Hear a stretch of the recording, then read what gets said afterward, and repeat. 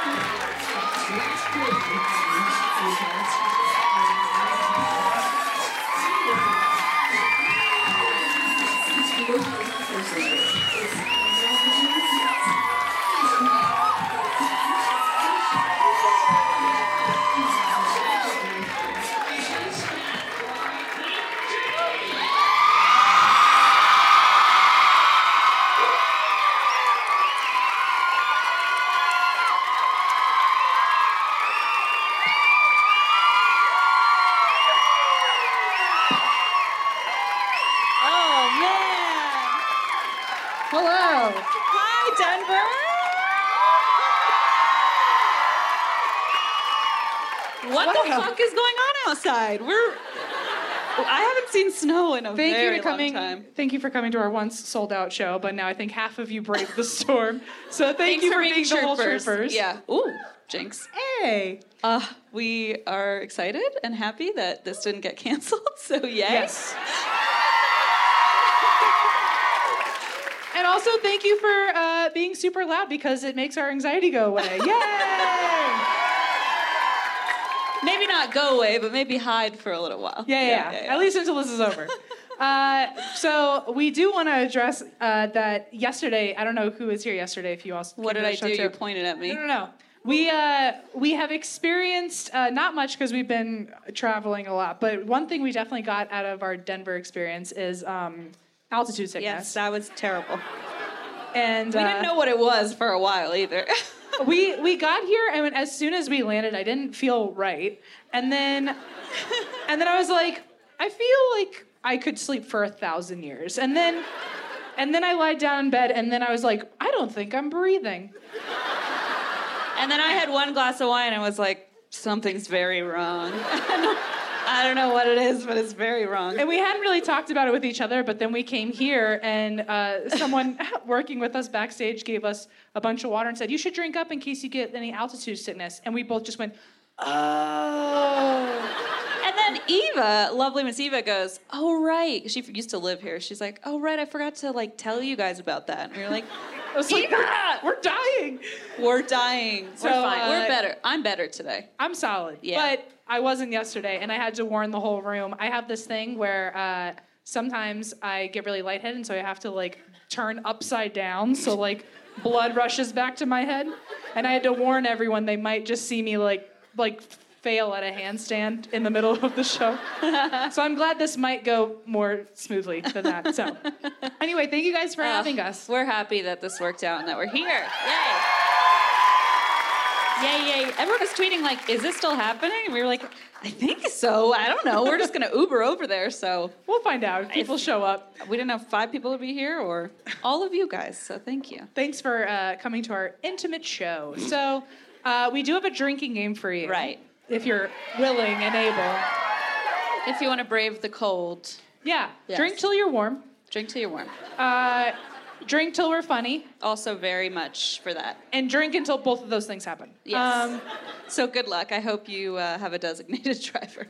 If you need more structure than that, we do have some rules. We do, and made them up. Yeah, I made them. They're my rules. It's basically whenever Christine does anything, drink. Yeah. Mainly, I guess, drink if Christine gasps. It's extremely unlikely, so I wouldn't worry about that. At the last show, people couldn't tell if you were gasping or, like, we couldn't breathe. Yeah. So it was like, do we drink or call an ambulance? Like, you said whenever Christine gasped and someone was like, she's just trying to get oxygen into her lungs. You'd be like, oh. It's true. Also, drink if Christine says, listen. We'll see. So at that point, you're pretty warm and we're pretty funny, right? Like, you've drank enough. No comment.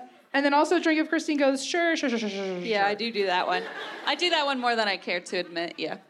But I invented my own rule because I was jealous that Em got all the rules. So my rule is that you have to drink anytime Em says, fun fact, which is a lot, by the way. Like, a lot. And it's never a fun fact. No, it's not fun. It always so don't get excited about that. It always makes you feel kind of sad you had to hear it. Yeah. Also drink if we talk about the sweet babu, little baby Gio. Yeah.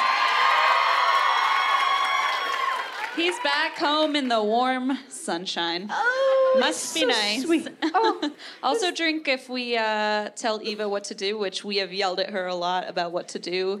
Yeah, just face I'm your cold, first drink Eva, now. help me. Yeah. Well, we'll probably tell her what to do. We do. Without even realizing it, so just be prepared. Yeah. Drink-wise, have your glass full. And then I guess Is that it? Well, we have 2 bonus rounds. So drink All if right. we talk about my arch nemesis, Lemon. No. Lemon is safe and sound in the sunshine with Gio. Lemon's doing great, apparently. And then also drink if I go, honestly, No. it's just fucking funny. Yeah, I do drink during that, but I'm not for fun saying reasons. It's funny. I'm just saying it's fucking hysterical. Also, Christine genuinely actually No, I hates don't that. like it, so stop laughing at it, So please. Thank you. Whenever I go, honestly, it's just funny. She goes, honestly, shut the fuck up. So, That's like actual verbatim, yes. yeah. So we hope that's enough to tie you over. But just if you're like, am I supposed to? Yeah, just drink. Yeah. That's kind of how we play the game. Yeah, it's everyone wins is the fun part of that. So I win the most, but you guys can get runner-up. Yeah. Right. Well, we're starting the show, and look at how full this bottle Eva is. and I were sharing it. Empty. Eva and I were sharing it. Yesterday we weren't, but I learned from your altitude that it's not a fun game to play. That being said, I guess let's crack into it. Yes. Let's. Okay. You can drink to that one too, I guess. Yeah. While we're at it. Yeah. Anytime there's like an awkward silence, just shovel them down. Okay. So I tried to pick a story that I thought you guys would know. So you would, when you applaud, it wouldn't be because you feel bad for me. It would be because you're like actually excited. So I typed in like most haunted Denver. I mean, it was a basic Google search. But Someone jokingly asked that in the meet and greet line yesterday. They were like, how do you find your stories? Do you just type in like Denver ghost, Denver murder? And we were like, fuck, how do they know that? well, she was like, what's your process? Yeah, well, and I was like, right. our process? We were like, frantically Googling. Anyway, I frantically Googled, and this was like the first one on many, many listicles, if you will. So this is the story of Cheeseman Park. Who's to say if you actually knew that or felt bad? I think I've heard of it. If I've heard of it, they've heard of it. So okay, good. Well, I made sure it is Cheeseman Park. Yes. Cool. I thought you were telling them. I was like, okay. In case you didn't know. Jesus. Well, I have actually. We've done live shows, and I was in the city telling a story that they all knew, and I was just saying it wrong the whole that was time. awkward. So no one felt the need to correct They me. drank a lot though, so it's fine. That should be part of the game. Drink if I mispronounce something. Oh no, that's dangerous. You'll be annihilated by the end. So this one actually does start with an actual fun fact. So I'm telling you, it happens the entire time. So apparently, Cheeseman Park and the ghosts there are part of the inspiration for the movie Poltergeist. Ooh, ah. I did not know that. So I'm going to go into a little bit of the history. Some of it's fun, some of it's not. So Okay. be ready. So let's travel back to 1858. Let's. My favorite year. Remember it well. Fondly, yeah. So General William Larimer. Do we know that name? Oh, okay. I bet you there's like a Larimer High School or something. So there is something like that. Wow. I'm good at this. So he's apparently the founder of Denver? Okay, cool.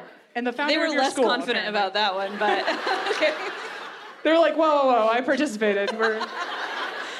This is your job. Right.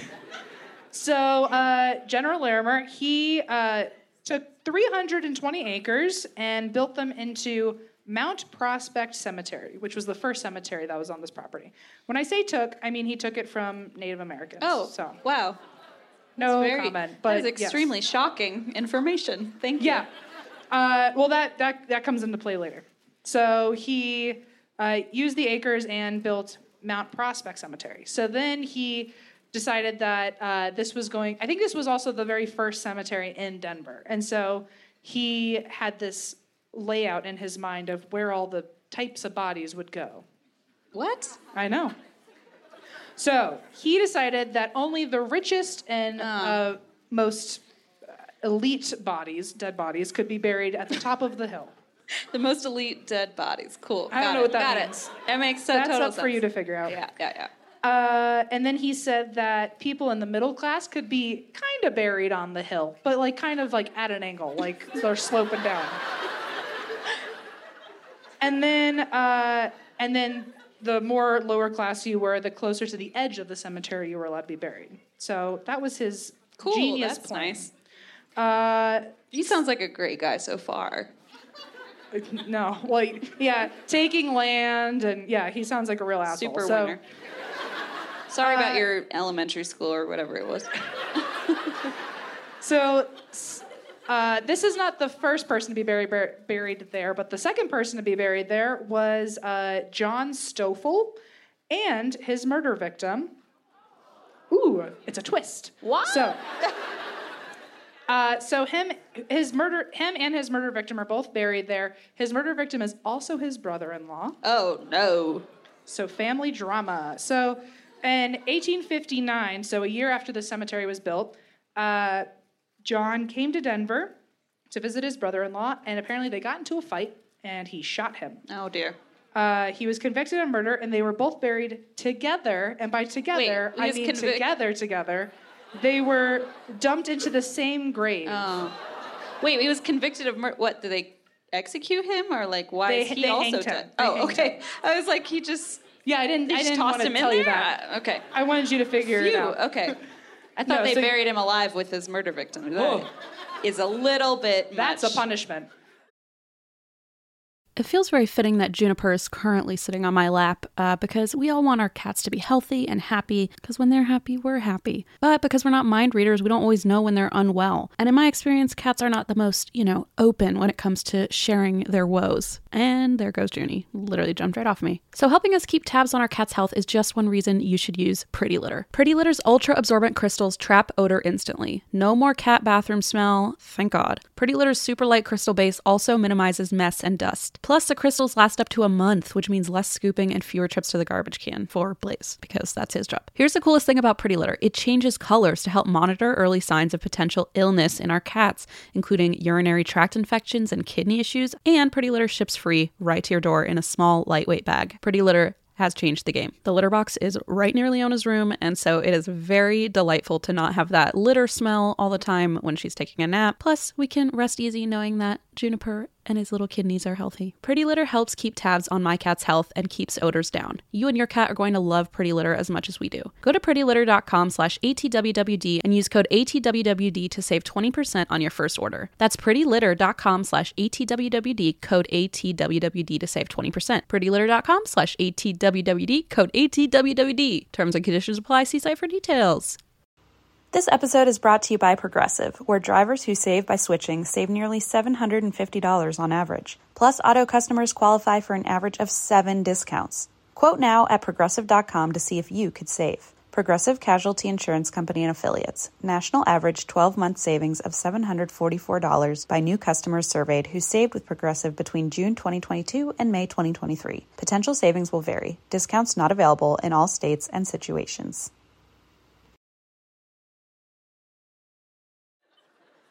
So they were the second and third people to be buried there, and they are buried together. Oh, dear. Fun fact. So, Stop it. in 1865, there were so many graves in the Catholic section, because he's like divvying up where everyone gets to stay, whether you're rich or your religion, all that. So the Catholic section there were just too many graves. So he sold that land to the Archdiocese and created Mount Calvary Cemetery. So it was the Catholic people were buried in their own cemetery now next to the bigger cemetery. Okay. A couple years later, Congress said that the cemetery was federal land and they wanted to sell it to the city of Denver, and so they renamed it Denver City Cemetery. Clever. I know. They didn't take a lot of time to name it. So then, and it also got nicknamed to just City Cemetery. So now as City Cemetery, it has over time fallen into disrepair, and it's known as the Old Boneyard, which is ironic because apparently Cheeseman Park also has a reputation for being a meetup for gay men. Okay. Not part of the history at all, just something I learned and needed to share. That is a fun fact, and that is when you say That's fun the fact. fun fact. Thank you. Not at the other stuff. That's the funnest fact you've said so far. So anyway, the old boneyard, as it were. So I love it. Beautiful. So That's pretty good. thank you. I get a good dad joke in there every now and then. Dad joke? I don't know about that with the gay boneyard. All I don't right. know. Okay. Fun dad. Quit while you're ahead, my friend. It's fine. It's just funny. So, Shit. Weird. This is a troublesome for me. bye, Christine. Bye. See you tomorrow. Hopefully. So, at this point, because the whole place is just kind of getting run down, mainly criminals and people who are not claimed are buried here. Oh, dear. And tombstones are falling over, and apparently there is an infestation of prairie dogs. What the fuck? Yeah? Okay, so that's not a crazy thing to see. Okay. They're like, yeah, duh. They're like, who doesn't have a prairie dog infestation? And apparently also a lot of cattle started just kind of waltzing on in and just What the hell? knocking things over. And Sure, okay. so between prairie dogs and cows, this place was just ridden silly with them. So embarrassed by the reputation that it was just kind of not being taken care of well at all, General Larimer renamed the burial ground in 1873. I didn't get what that name was, but he renamed it again because apparently you have to change its name. In 1873. And it didn't help, though, because he wanted to start fixing it up and making it look nice. But at that same time, a smallpox hospital was built right next door. Oh, no. And thousands of people were not just going there to get treatment, but a lot of family members were leaving them there to die. Oh, no. And since they had so many patients and they didn't know what to do with all of them dying, they also, in their own backyard, started just creating mass graves. Oh, my God. So there was just more bodies upon more bodies, and they weren't able to clear up any of the property. And it said, I saw that it added thousands of bodies to an area already bearing thousands of bodies. So, sure. At the same time, the cemetery was just looking like crap, apparently. The city was like, okay, we got to do something about this. And this is around the late 1880s at this point. And the city asked Congress to make the cemetery a park. Apparently it was like really nice real estate at that time. And they're like, we need to do something else with it. It's clearly not really being a cemetery anymore. So let's turn it into something else that people will use. So in 1890, Congress allowed the city to create Congress Park, but they first needed to remove the bodies. So it now officially officially has the name Congress Park, but they're like, well, we're going to do a bunch of cleanup first before it's really a park. So in 1893, all the families of people who had loved ones that were buried in the previous cemetery, they were all told that they had 90 days to exhume the bodies. Oh my God. Why is that on them? And bury them elsewhere. I don't know. What the fuck? Okay. So most of the bodies were never claimed. Apparently out of approximately 5,000 bodies in the cemetery, only 700 were claimed and exhumed. Wait, and what year was this? 1893. Yeah, you can't just email people and be like how are you supposed to find all these people's relatives? Your carrier pigeon can't fly that far. No. So most of the bodies were never claimed. And for the 5,000 bodies that were not claimed, they need to be removed by the city. And so the city hired a guy named E.P. McGovern. What a cool name. Not a cool guy, though. Hang on. Oh, never mind. I tried. So he had a contract with the city that he was going to exhume and rebury the bodies in brand new caskets. He was going to rebury them. I guess there was a cemetery up north, and he was supposed to bring them there. And he was going to get paid almost $2 per body. Or technically $2 per casket. So, oh dear. Okay. He realized that, I can probably make a profit off of this and make more money if there's more caskets. And so he, instead of using adult-sized caskets, used child-sized caskets. So that way there would be, apparently, 3 child-sized caskets fit one adult body. What? So he was tripling his profit. What the fuck? And sorry. So sometimes I forget I have a microphone literally 2 millimeters from my face. I didn't mean to scream that at you. Since they were smaller. Is that better? Since the caskets were smaller, it meant that it would require more of them to stuff a whole body into. And stuff is the correct word. I didn't mess that up. Because he would exhume the body, he would dismember it, quote, into chunks, and then stuff them into caskets until they were full. Okay.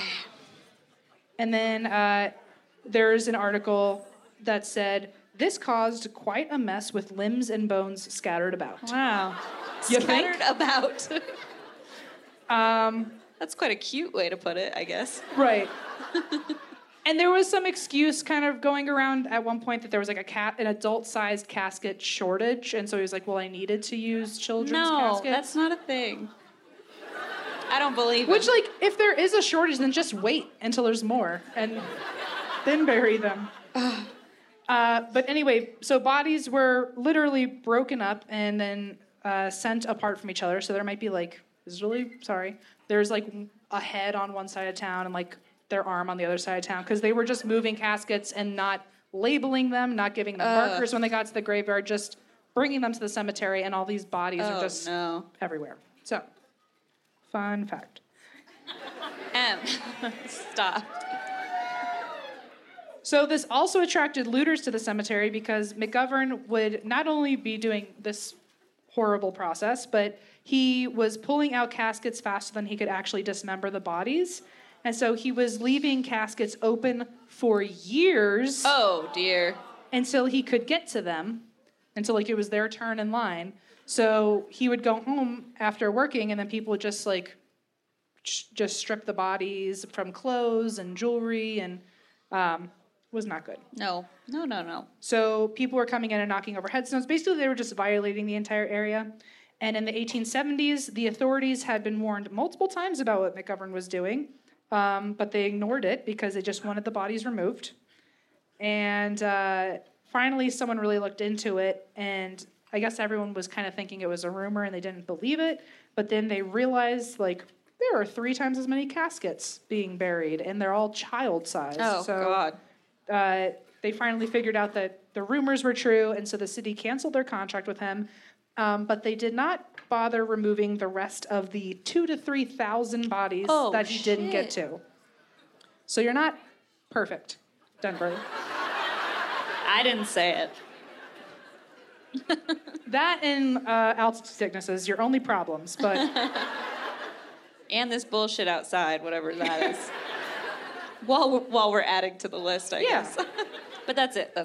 So a year later, the city leveled the land, and just to get the whole project over with, they were literally just pulling out leftover headstones, taking out headstones that are actually still over graves of bodies. So right. They were now creating unmarked graves and just throwing the headstones away. So they would just have like flat land to use as a park.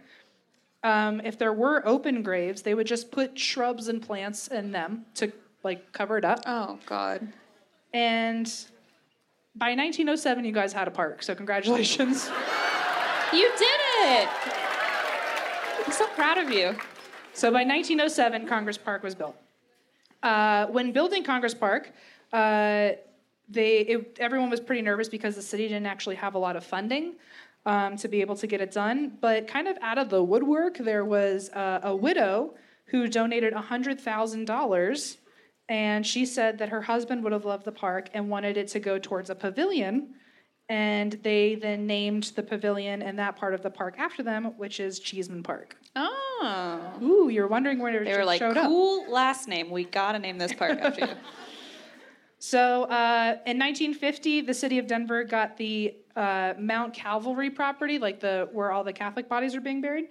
They got that land back, and so now they had an even larger chunk of land to do something with, and they turned that into the Botanic Garden. They know what that is. Where all the Catholic bodies are buried, so. Oh, charming. Charming. Say a prayer when you get there. So, for the most part, the rest of the property is now residential, but that's apparently, it's Cheeseman Park, and then it's the Botanical Gardens, and then it's Congress Park, right? Does that make sense? Okay. And then it's surrounded by residential areas, but those buildings were built on top of land that was also used to be part of the cemetery, which means all of those apartments are currently also buried on top of bodies. Super. So do you live there? Uh-oh. Party at your house. Nowadays, so just like how the Boneyard reference, how it used to be a meetup for gay men. Right. Your clever joke, yes, we remember. Remember how funny I was? Keep drinking, in case you forgot. So nowadays, Cheeseman Park is actually very proud to be the main LGBT gathering spot for big events such as the Pride Festival and the AIDS Walk. That's pretty baller. So good for you guys. Very happy about Very that. good. But bodies are still found in the park and the gardens. Okay. All the time. Well, I had you on and up, and then I got you on. It's a roller coaster with me. it is. Never know what you're going to get. So body parts are still, I wouldn't say regularly found, but they are found often enough that when they are reported, people are like, okay. Super. Like, that checks out. I don't need to see it. I believe you. God, okay. So the last couple reports that I saw were in 2008 and 2010.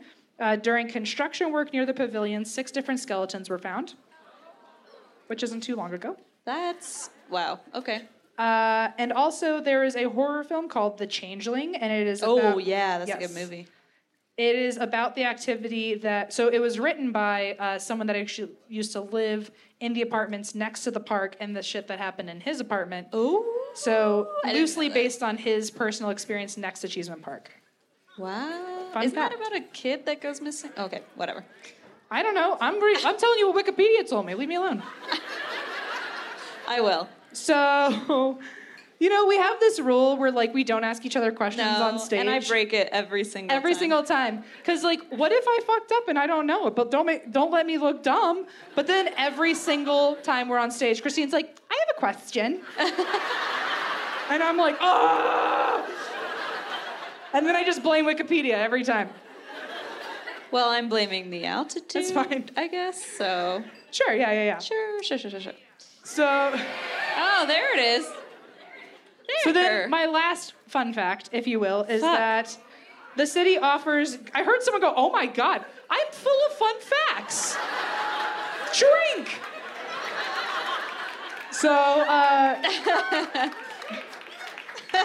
So the city offers ghost tours, and one of the most infamous spots that they check out is always Cheeseman Park. Okay, cool. The end. Spooky. Now that we've gone through all that, I know you guys came here for the ghosts, so let's just talk about that for a little bit. Oh.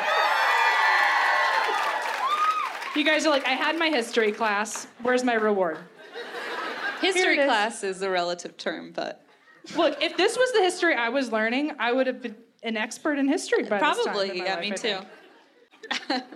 Okay, let's just jump right into it. So, right when bodies started being removed from the cemeteries, this goes all the way back to the 1890s, strange things have been happening on the property. Yay! So, Super. I tried to, like, rank them and, like, least scary to most scary so you have something to enjoy, but I don't know if I did that well. So, you might get an occasional in there. So,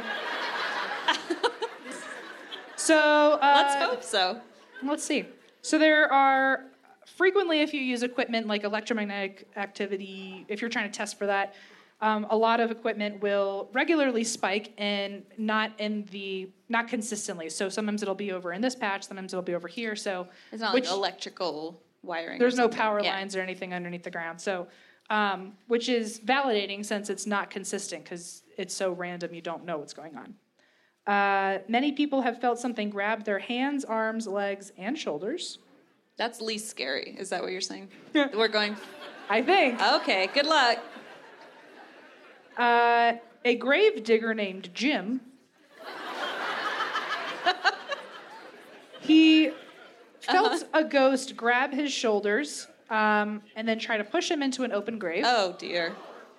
And Jim never came back. I mean, he's alive. He just didn't come back to work. Wait, I was like, what the hell? Never came back from hell. I don't know. Oh, my God, you really scared me. No, Jim's fine. Well, he's dead now because that was in the 1800s. Oh. R.I.P. Maybe he is in hell now. Who knows? He might be because he was a grave digger, but while he was hired to be a grave digger, he was also one of the looters and stealing from all those bodies. Oh, dear. So now we know. No wonder someone tried to push him into a grave. Right.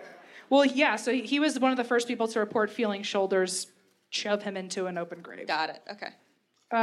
There are also reports of people seeing a woman walking around, often singing to herself.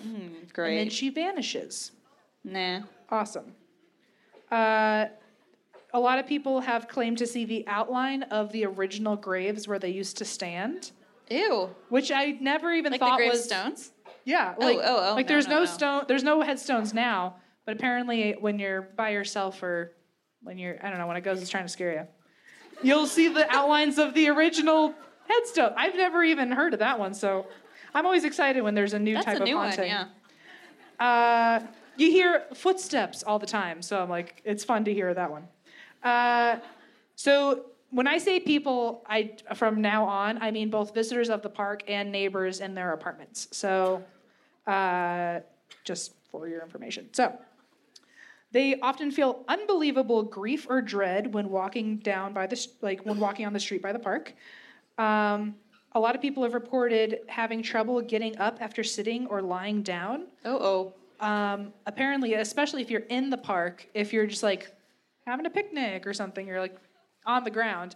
Apparently, getting up feels like you have like 100 pounds holding you down. What the hell? So you have to fight your way up to stand. A lot of people have seen children playing in the park, and then they'll blink or turn around and nobody is there. A lot of people have seen small shadow figures running around in the park in the middle of the night. Yeah. Pass. I don't love that. I'll take a different route. I'd rather not be able to get up from my picnic blanket. It's not. But imagine if you couldn't get up and you see the shadows running around you. Well, all right. Game changer. So, some people have seen kids playing there at night and try to approach them to be like, "Where are your parents?" And then the kids just look at you and just fade away. They're like, you ruined our game. Yeah. They've also heard children laughing, yelling, and running. People have felt getting knocked into when they're in the park as if a little kid bumps into them. People have been grabbed, like I said, but they've also seen apparitions. This one was interesting because people will see apparitions of what look like, I don't know, normal people walking around. But half the time, people will see apparitions of people that look very dead. What? Apparently, you see zombies? I guess. Ugh. Like you see like someone who looks like they've been buried in the ground for 100 years, I guess. Okay, that's good. I tried to look more into that to get like a description, but people just kept saying, I thought I saw a corpse standing up, and then they blink and it's not there anymore. Oh, good. So enjoy your dreams tonight. Thanks. Apparently, in the playground, the swings will also swing on their own. That could be the wind, but this is a paranormal show, so that was a fucking ghost. That's my job to say, it was a bomb cyclone, whatever that. Guys, if you go to that park right now, I bet those swings are moving. It's a lot of ghosts active tonight. People feel icy cold pressure, and they say that when you try to walk away from it, it will surround you. That sounds just like this fucking bomb cyclone. That's called Wait Denver. a second, hold on. It's the ghost of Denver. It's all making sense. And then, classic, you feel like you're being watched and followed when you're alone. Well, that I can't explain. Sorry. There has also been a lot of paranormal activity reported both day and night, which is kind of cool because usually you just expect it to happen at night. But the exact same amount of activity happens 24 hours a day. Oh, dear. So you're never safe. There are several reports of misty and shadowy figures climbing and sitting in the trees. Firm pass. What the hell? Also near the open graves with the shrubs that they tried to cover it up with, you can hear moaning, whispering, crying, and snickering. I don't like that. Nah. I don't know which one's worse, honestly. I think the snickering. I don't get to say that word a lot, so it seems newer, which means it's scarier. Yeah. Many people hear laughter, or they think someone is running by them and nobody's there. Oh, that's the same bullet I already read. Whoops. I tried rewording it and using it earlier, and apparently I forgot to erase that. Eva, just cut that part out. It's fine. Eva, just erase that. So those living in the residential homes nearby say that the apartments have their own poltergeist activity. Oh, super. People have reported lights going on and off by themselves. They've seen doors, windows, and cabinets all fly open and closed all on their own. They have seen someone in the reflections of their bathroom mirrors. Okay. And also, when they're looking out their windows on upper floors, they will see floating heads staring at them.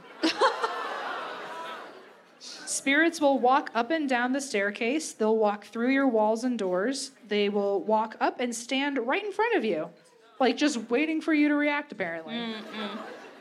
People have also seen shadow figures standing at the edge of their bed, and they have been woke. Oh, that scared me more than that did. Yeah. And so standing at the foot of your bed, some people have woken up to feeling them sitting on your bed. Okay.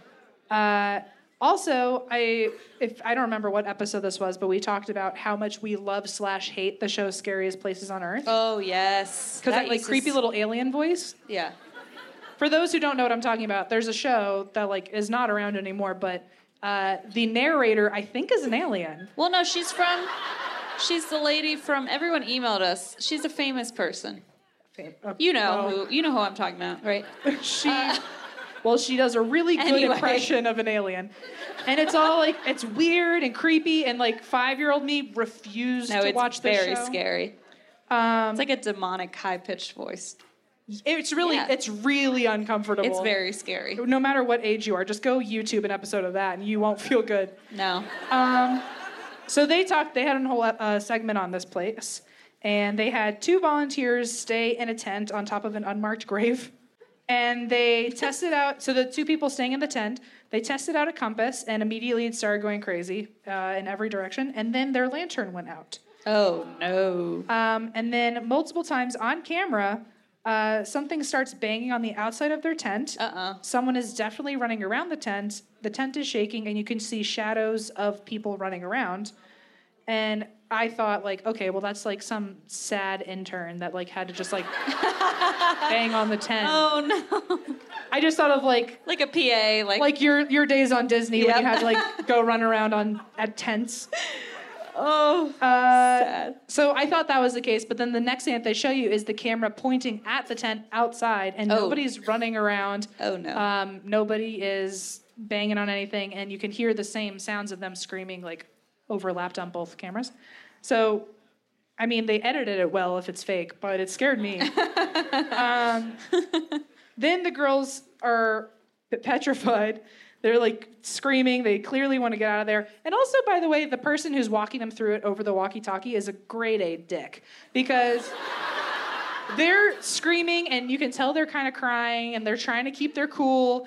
And the person on the walkie-talkie is like, there's no reason to react this way. It's like, what?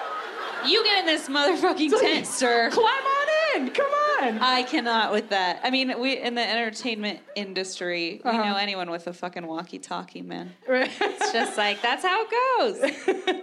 If there's a walkie-talkie on them, we don't like them. No. That's what it is. Then the girls were like, okay, let's like get our shit together and like we're just gonna try to go to sleep. And as one of them is trying to get into her sleeping bag, something grabs her back. And she looks like she kind of got pushed in a weird way. She starts screaming, and she's like, something definitely grabbed my back, fuck this, and then they leave. And Kevin was like, Roger, hello? Yeah, exactly. 10-2?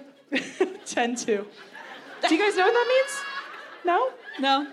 It means poop, by the way. I thought that was our fun inside joke, and you just ruined it. For the people who got dragged here, if you're working, there's a lot of you, I'm sure. Yeah. If you're working on set and someone into the walkie-talkie, if you're like, where's Christine? And then Christine will just go, 10-2. It means like, I'm on the busy. toilet is what it means. So if you've ever heard that in a movie, now you know what's going on. Okay. I don't know why you would hear that, but you never know. Never know. Good bar trivia, I suppose. Yeah. So then the girls felt something grab their back and they left, and then they kind of got interviewed for a second after the fact, but you could tell they were really jarred. So they left, and that was pretty much the end of the show. But I do have one story that really surprised me. I feel like it can't be real, but it didn't say it wasn't, so. That sounds like the making of our entire podcast. Right.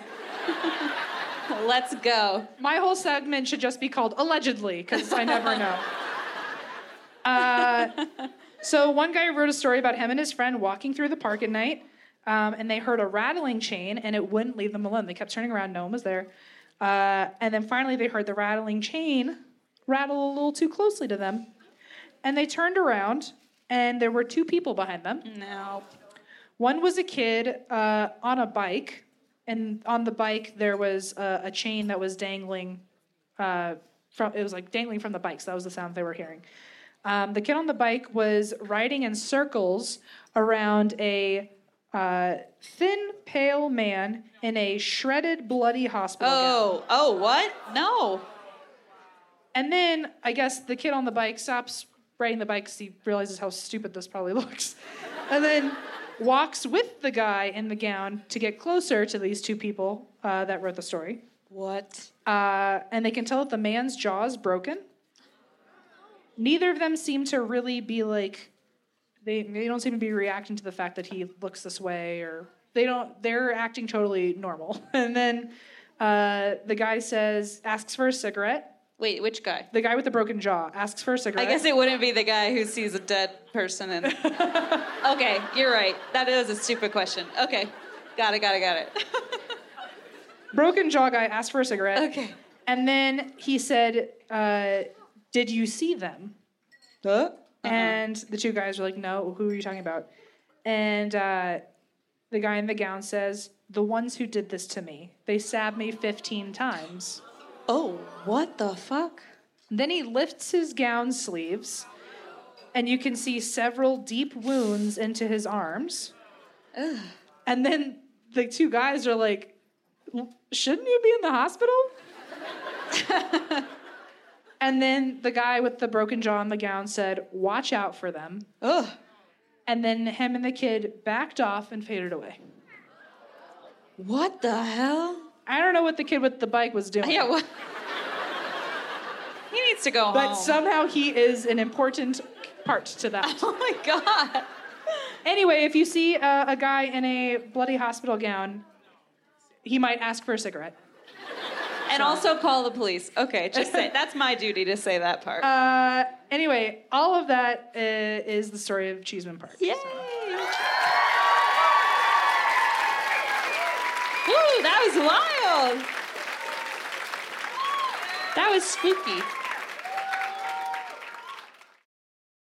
Who doesn't love the good things in life? I know it's hard sometimes. We can't really all afford luxury items and that kind of thing. But that's why there's Quince, my favorite website, where I buy pretty much all my holiday gifts, where I buy pretty much all my clothes. It has become one of my bookmarked shopping sites. It's basically your go-to for luxury essentials at affordable prices. Quince offers a range of high-quality items at prices within reach, like 100% Mongolian cashmere sweaters from $50, washable silk tops and dresses, organic cotton sweaters, and 14-karat gold jewelry. And the best part, all Quince items are priced 50 to 80% less than similar brands. Basically what they do is they partner directly with top factories, so Quince then cuts out the cost of the middleman and then passes the savings on to you. And you don't have to feel bad because they actually work with factories that use safe, ethical, and responsible manufacturing practices. I mean, you gotta love that. No fast fashion here. I mean, for Christmas, I gave Blaze a cashmere sweater and some beautiful leather gloves, and it all looked like I had gone to the department store and spent like hundreds and hundreds of dollars, but it was all extremely affordable, and I got to feel like I was giving him something, really next level, really luxurious. You should see me walk around my house in my cashmere robe like I'm some sort of heiress. I can't say enough good things about Quince. Seriously, just go check them out. I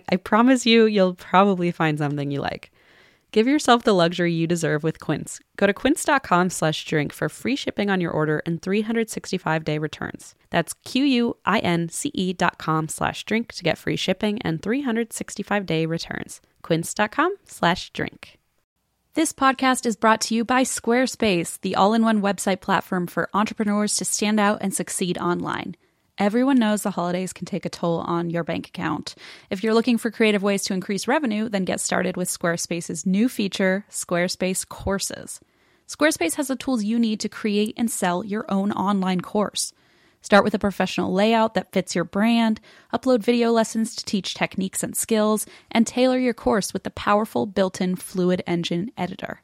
With Squarespace Courses, you can create engaging content your audience will love, then simply add a paywall and set the price. Plus, you can charge a one-time fee or sell subscriptions.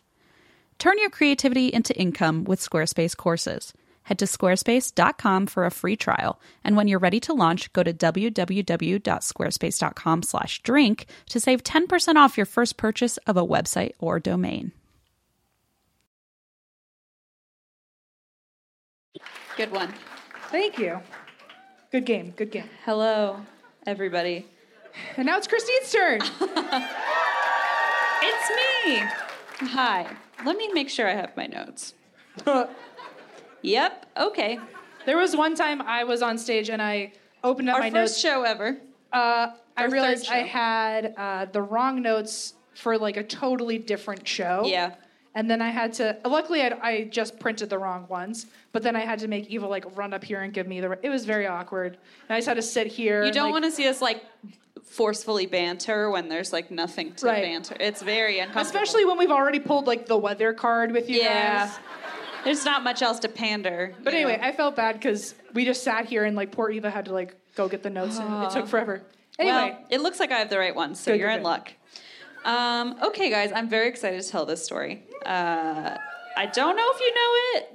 I hope so. If not, maybe pretend you do so that I don't get super nervous. Okay, this is the story of the Spider-Man of Denver. Well, that sounds way cool. I think 4 people really knew about it. And some were like, I guess she said I should clap. Okay. Well, you said Spider-Man. I am ready. I intentionally said Spider-Man, because it's not like Spider-Man. It's Spider-Man. Okay. So I want to give a little credit to a new podcast I discovered called Dark Histories Podcast, as well as the Colorado Prison Museum, and, of course, my favorite, murderpedia.org. That's where I got most of this information. So, all right, let's go back to 1941. My other favorite year. Yep. We remember it well. So this takes place at 3335 West Moncrief Place, which is in North Denver, 22 minutes north of here, I checked. It's a super cute, like, brick family home, and in the 40s it was owned by a man named Philip Peters and his wife, Helen. They had lived there together for 40 years and raised a son together. Aww. They were a super happy couple in their 70s, and they were, like, super involved in their community. Philip played the mandolin. Oh, I know. I bet he did a good job. He did. And he was a member of a local Denver musicians club for guitar and mandolin enthusiasts. Wow. So they were just like a super cute, elderly couple. Sure. So in September of 1941, Helen Peters had unfortunately fallen and broken her hip, so she was staying in the hospital to recover for a few weeks. And this meant that Philip, her husband, would be at home by himself. He was 71 at this point. And he visited the hospital every day to see his wife, Helen, while she recovered. I love that. I know. He's great. I like to think he played the mandolin for her, but I'm making that up. Okay, so that meant that... he obviously his wife wasn't around, so a lot of the younger neighbors would kind of step in and help him around the house and would invite him over for meals so that he wasn't alone. On Friday, October 17th, okay, well, things just get really sad here, so I'm sorry that... I hope you had fun laughing. Yeah. I gave you 2 solid bullets of easy going. Things are about to go downhill. So, October 17th, Philip was due for dinner at the neighbors, and their names were Mr. and Mrs. Ross, but he didn't show up. And Mrs. Ross thought that was odd because he was never late. So she got a little worried. She went to check if Philip was okay. Strangely, all the lights at the house were off, and nobody was answering the front door. Yeah. Mrs. Ross saw her neighbor Doris passing by and asked if Doris would help hoist her over the fence. I like that she's nosy. She's like, I'm going to figure this out. And Doris is obviously wandering around just trying to... I've never met a Doris who wasn't willing to help. Oh, for sure. It's like, I got you. She's like, I'll be complicit in this act, whatever it may be. So Mrs. Ross had a key to Philip's house, like to come and help him out and check on him and stuff. So she gets hoisted by Doris right over that fence. That's right. Uh-huh. And she's able to unlock the back door. She enters the house and switches on the kitchen light, only to see the room covered in blood. Yeah. The blood is spattered up the walls. It trails through the doorway into the front rooms of the house. Mrs. Ross followed the trail of blood, which, good for you, but... Whew. She followed the trail of blood. She found the body of Philip Peters lying face down in the front bedroom, obviously called police immediately, and when they arrived, they determined that Philip had been struck 37 times with a blunt object. Oh, my God. Many of the wounds were lacerations to his front forearms, suggesting he had defended himself, and laying next to him was his walking stick, which had broken in half, suggesting he had used it as like a defense weapon. Yeah, sorry, it's not good. Whoops. Right. So in the kitchen, investigators found fragments of the butt of a revolver on the floor, as well as a cast iron stove poker that appeared to be out of place. Oh, no. And so they were like, these are probably the murder weapons. Sent them back for fingerprint checks. You know those. Fingerprint checks. Nah. Right. The lab. Yeah. They're at the lab. So initially, detectives were like, oh, this is probably a robbery. Someone came in and didn't realize he was home and attacked him. But then they realized there was one problem, which is that every single door and window in the house was still locked. And they were like, that's odd. Then they looked around the house and found more than $400 kind of like laying around. And they were like, okay, maybe it wasn't a robbery because the person would have taken that. So very mysterious. Philip also didn't have any known enemies, so there was nobody that they could kind of point to as breaking in and trying to attack him for revenge or anything like that. So police were stumped. The murder continued to go unsolved for months, and police were still baffled as to how the intruder would have gotten in or out of the house. The case basically stalled, and police were stuck. And meanwhile, Philip's wife, Helen, had recovered from her injury, and she was coming home from the hospital, and she had to go home to the empty house. Oh, no. But because she was alone, she hired 2 nurses to help her, one during the day and one during the night. So she settled into that lifestyle. She had 2 nurses. Everything seemed to be okay. Everyone seemed to be moving on, and then police got a very interesting phone call. Okay. From Spider-Man? From Spider-Man. I would like that phone call. This is my fanfic, actually. My Spider-Man fanfiction. I'm testing it out. No. It's Spider-Man and his sidekick Doris. What a story. Eva, write that down, because that would be good. Okay. So police received a strange call. One of Helen's nurses, Edith Clark, told police she believed the house was haunted. Well, she's right. She was hearing noises in the walls, footsteps in empty rooms, items would go missing throughout the house, newspapers would vanish, and trays of food left out for Helen would be moved and messed with, despite Helen swearing she hadn't touched the food. Helen herself did not hear any of this activity when police asked, but then they realized she was hard of hearing, so they were like, okay. So they asked the other nurse, and she said, oh yeah, I hear things all the time. Okay. And so they asked Hattie, who's the night nurse, and Hattie said, yeah, I hear things all the time, but I just ignore them. And they were like, well, what do you hear? And she said, okay, I ignored most things. It was footsteps and banging in the walls, etc. I'm serious. Not things I'd ignore. She obviously wasn't a listener of our show. Right. She said, I kind of ignored things until one day a neighbor stopped by. And this neighbor, so it was a next door neighbor, and they had a doorbell installed from Helen's bedroom to their house so that if she were in distress or... Oh, wow. I know. And so she would ring it, and she rarely, if ever, rang the bell. But if she did, it would go to the neighbor's house, and they would come over and either call the police or whatever it may be that was going on. So one day this neighbor rushes over, like all frantic, and says, is everything okay? Is everything okay? And Helen was home alone at this point. And Helen's downstairs sitting in her chair, and it's like, I don't know what you're talking about. I didn't ring the bell. And everyone thought that was kind of odd because none of the nurses were home, and Helen was downstairs, and there was no way that she would have been able to get up the stairs and back in the time the neighbor ran over. So that's when Hattie was kind of like, yeah, maybe we should look into what this might be. So thanks for coming around, Hattie. It's about time. You're on board. Yeah. Okay. Please hold. Cool. We're good. So things kind of just kept escalating like this until one night when Nurse Edith heard a soft tapping sound, but told herself it was just the woodpeckers. So remember that, I guess, if you're scared. Right. When the swings are going crazy and she's in the park, just the woodpeckers. It's just the bomb cyclone knocking at the door. Right. She said, okay, so she hears the soft tapping. She's like, I thought it was a woodpecker. She walked into the kitchen, and she saw the door to the stairway slowly open. Mm-mm. She said a foot came out, and then a thin white hand. She screamed, obviously. Duh. And then the figure disappeared behind the door. So she was like, enough, and called police. They came right away, did a full search of the property, found nothing. And just to let you know, the stairs weren't going upstairs, so they weren't like stairs to the basement or outside or anything. They were stairs to the upstairs. So they cleared the whole house, found nothing.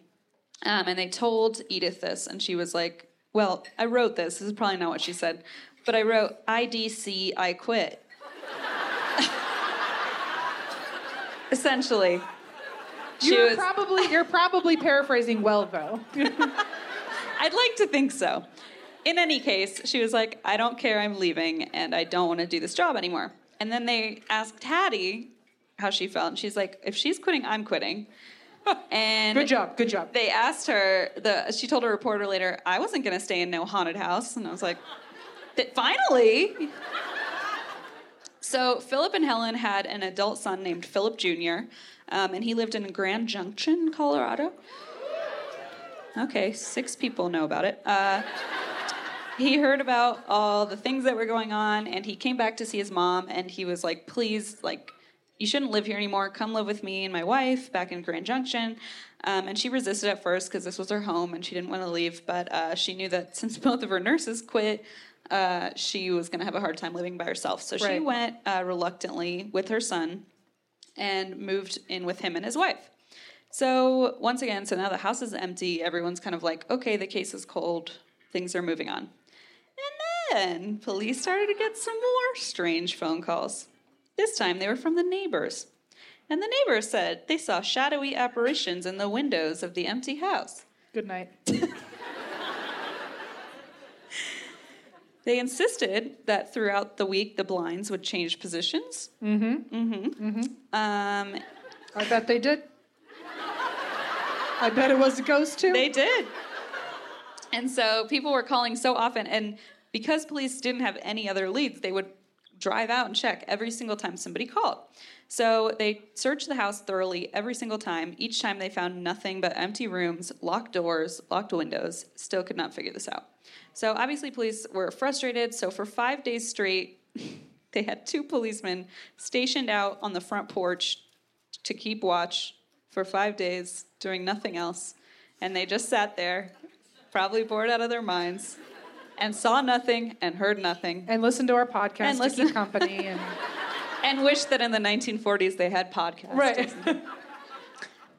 Right. So they just sat there for 5 days. Nothing happened. And they were like, well, if we're not hearing anything for 5 days, you know, people are overreacting or seeing things. So, of course, the media caught wind of this. And pretty quickly, the papers began calling Philip's murder the Ghost Slayings. And the house developed the nickname the Ghost House of Denver. So on July 30th, 1947, 2 detectives were patrolling the neighborhood, and so it became, for whatever reason, standard procedure to just, like, if they were in the neighborhood, they would go check the house. They were like, one of these days, we'll find something. Right. So these 2 guys were like, all right, we got to walk through the house.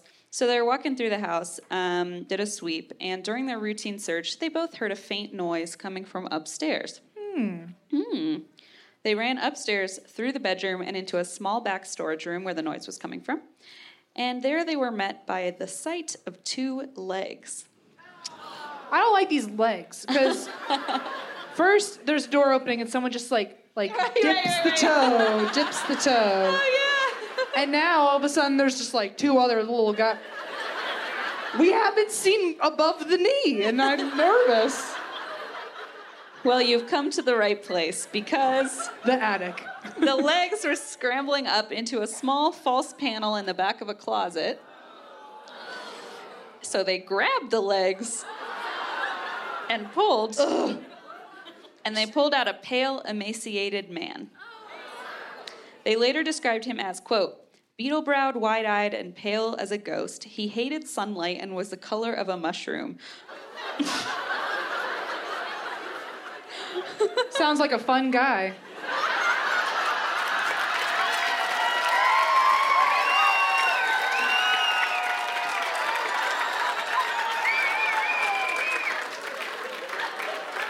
I quit. IDC, I quit. Em literally had to explain that to me. I was like, why is everyone clapping? I went, fun guy. God damn it. I'm such an idiot. Okay. I know. Okay. They also said he looked like a spider that scurries for darkness when you pick up a stone. Well, I kind of wondered that because if they're grabbing his legs, I imagine like his He's legs like scurrying flailed. up. Yeah. He was literally scurrying up a little panel. Okay. So on July 30th, 1947, two detectives were I said that. Stop. Delete that. Put that out of your brain. I was going to tell you all over again just so I could hear M's hilarious joke. Okay. I'll remind you of it like 4 times tonight, don't worry. I'm not going to hear the end of it. So his clothing had rotted and was held together by string and rope, and despite being 6 feet tall, he weighed only 75 pounds. Oh my. Oh my. Yeah, it was bad. So they took him down to the station where he told them his name was Matthew Cornish and he worked in advertising. Huh. But then they fed him a hamburger, an apple pie, and a coffee, and he was like, yeah, I was lying. And they're like, yeah, we know. Ay, ay, ay. So, oh my God, okay. So they fed him a hamburger, an apple pie, and a coffee. Then he gave in and told them his real story. So he said his name was Theodore Edward Conies. He had killed Philip Peters. Theodore Edward Conies, so he had been born in 1882 in Illinois, and he had suffered from our favorite consumption, tuberculosis, Love it. as a child, and was told, please see a doctor. Oh, no. Oh, no. Don't love that. Okay. So he had suffered from tuberculosis as a child. He was told he wouldn't live to see his 18th birthday, so he just dropped out of high school, and his mom kind of sheltered him. He had always wanted to play baseball as a kid, but his mother insisted that he was too frail, so she pushed him into studying music instead. And as a result, he became pretty good at the mandolin. Does anyone remember that? Oh, I remember. Okay. So Theodore did indeed obviously survive into his adult years, but he found himself homeless off and on through his adult life. At one point, he moved to Denver and joined the local mandolin club. And this is where he met Helen and Philip. So Helen and Philip noticed that Theodore was down in his luck, that he didn't have much money, and so they often invited him over for dinner and for food, and they gave him money to kind of make his way. Got it. But then he left Denver at one point, and he decided he was going to pursue a number of business ventures, maybe advertising. I don't know. I don't know how true that part was, but all of them failed. He tried to kind of con his way, and it just didn't work. So unfortunately, after 30 years of sort of aimless wandering throughout the U.S., he found himself back in Denver, broke and homeless. And so at this point, I have to change the page. Shit, that was so smooth, I thought, and then it wasn't. So at this point, it had been 30 years since he had been in Denver and since he had last seen Helen and Philip. So he remembered how kind they had been to him, how hospitable, and he was like, you know what, I'm going to stop by their house, ask if I can have some hot food and maybe some money. So he goes to their house. He approaches just in time to see Philip leaving with a neighbor to go visit his wife Helen in the hospital like he did every day. I see. So rather than wait for Philip to return, Theodore's like, well, let's just see if the door's open. Oops. And it was. So I don't know if doors pushed him in there or what, but he somehow got over that fence. I don't know how, but he hoisted himself over that fence. And he found the back door unlocked, so he helped himself to Helen and Philip's food. And then just basically meandered through the entire house looking through drawers and cabinets. And then upstairs in a storage room, he found a small plywood panel. It was 8 inches by 15 inches. And it was in the top of a closet, and it functioned as a trap door to a tiny coffin-shaped attic. Ah. Yeah. The attic was 3 feet high, 7 feet long, and 4 feet wide. Ooh. Yeah. Some tiny space. Little space. And it was like vaulted. So at the highest point, it was 3 feet. Oh my gosh. And then the rest wow. shrunk down. Right. Okay, so he was like, you know what? I know Philip's going to come home soon, but I'm just going to stay here. So he hid out in the attic. This place looks nice. This place looks nice. Yeah. For several weeks, he lived in this crawl space, sneaking out whenever Philip would go visit Helen in the hospital. And he'd also sneak out at night. He would wait till he heard Philip snoring, and then he would come out of the little hidey hole, go to the kitchen, and sneak just enough food out of the freezer that it wouldn't be noticeable. He found an old crystal set in a closet and a pair of headphones, so he was able to create his own radio to listen to. He slept on an ironing board. I don't know where he got that, but... he even shaved with Philip's razor when he wasn't home. Yeah, pretty nasty. Then Theodore said he got bored. Aw, man. Ah, shucks. So he said he developed a super fun game. And that was, whenever Philip was walking around the house, he would follow him and shadow his movements. And if Philip sensed someone was behind him, he would jump around a corner, into a closet, and hide. Isn't that the creepiest thing you've literally ever heard? That's such an adrenaline-inducing... Yeah, it's terrible. That's just anxiety-ridden. Okay. He said it was thrilling. So he said, like, if he was making tea or, cleaning the house or whatever, he would, like, follow him and, like, shadow all his movements. Ugh. So creepy. So he said that was how he entertained himself. So that's good. Anyway, things just got worse from here, obviously. On Friday, October 17th, thinking that Philip had left to visit Helen in the hospital, Theodore snuck out around 4 p.m. Turns out Philip was just taking a nap. Uh-oh. And he heard someone rooting around in his kitchen. So Philip went downstairs, and both of them were shocked to see the other one standing in front of them. And Theodore, without even thinking, grabbed an old revolver that was hanging on the wall and hit Philip over the head with it. So Philip fell, but he managed to crawl toward the phone in the dining room, and he said he was going to call the police. So Theodore followed him, hitting him again and again until he stopped moving. And after that, he went back to the freezer and grabbed some food and went back to his little cubbyhole. Oh, my. I don't know what. He literally just stayed there. He just went back upstairs. He's like, well, that was a wild day. Yeah, he was like, I was surprised to see the police there the next morning. I was like, what? Why? Anyway, so he went back to his little hidey hole. He was able to listen to the news about the investigation through his makeshift radio. So that's how he kind of kept track of what was going on. As time went on, he continued living in the crawl space. He would come out occasionally for food or the newspaper, unknowingly becoming the ghost of the Denver ghost slayings. So that's how people saw him or that's how the nurses would hear footsteps and noises in the walls. Sorry, it's not a ghost. Okay. He admitted that sometimes he stood in Helen's bedroom and watched her sleep. Nope. Okay. Okay. Theodore managed to live in the attic undiscovered for almost 10 months before police finally caught him. He even explained that when police initially searched the house, like the day of Philip's murder, they had come across the trapdoor and had tried to push it open, but he said he held on it with all his might, and they just they said, oh, it's too small, like I'm sure nobody's up there, and so they just tried pushing it open. 2 people couldn't open it, and they moved on. So the papers described Theodore as, quote, living like a spider, which is how he got his new moniker, the Spider-Man of Denver. In his official statement, he explained, quote, it's been a nightmare. I can't imagine. I can't. Nearly 10 months of hellish, terrible nightmare, and now that it's all coming onto the open, I feel relief. You can't live like a creature damned without thinking thoughts that burn deep in your soul. I'm like, nobody put you there. Leave. Nobody made you go there. The house is empty. You can leave anytime. You can leave. He said, you see, I had never committed a crime before, not even a petty one. Yes, justice will come to me as it should. ...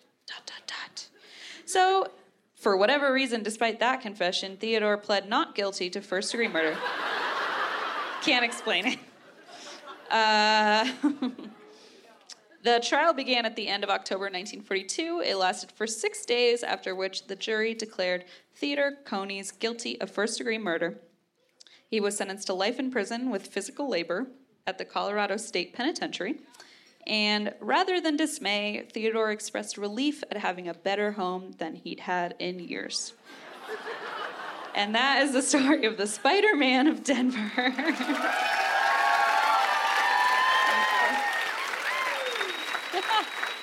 I like that. Spooky, ooky.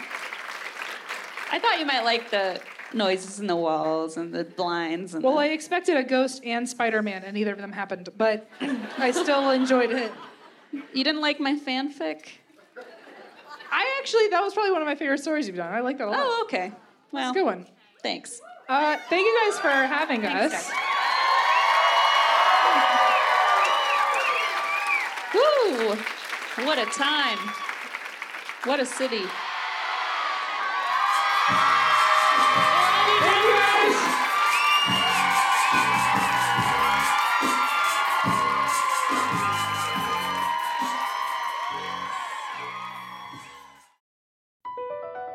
BP added more than $70 billion to the U.S. economy in 2022.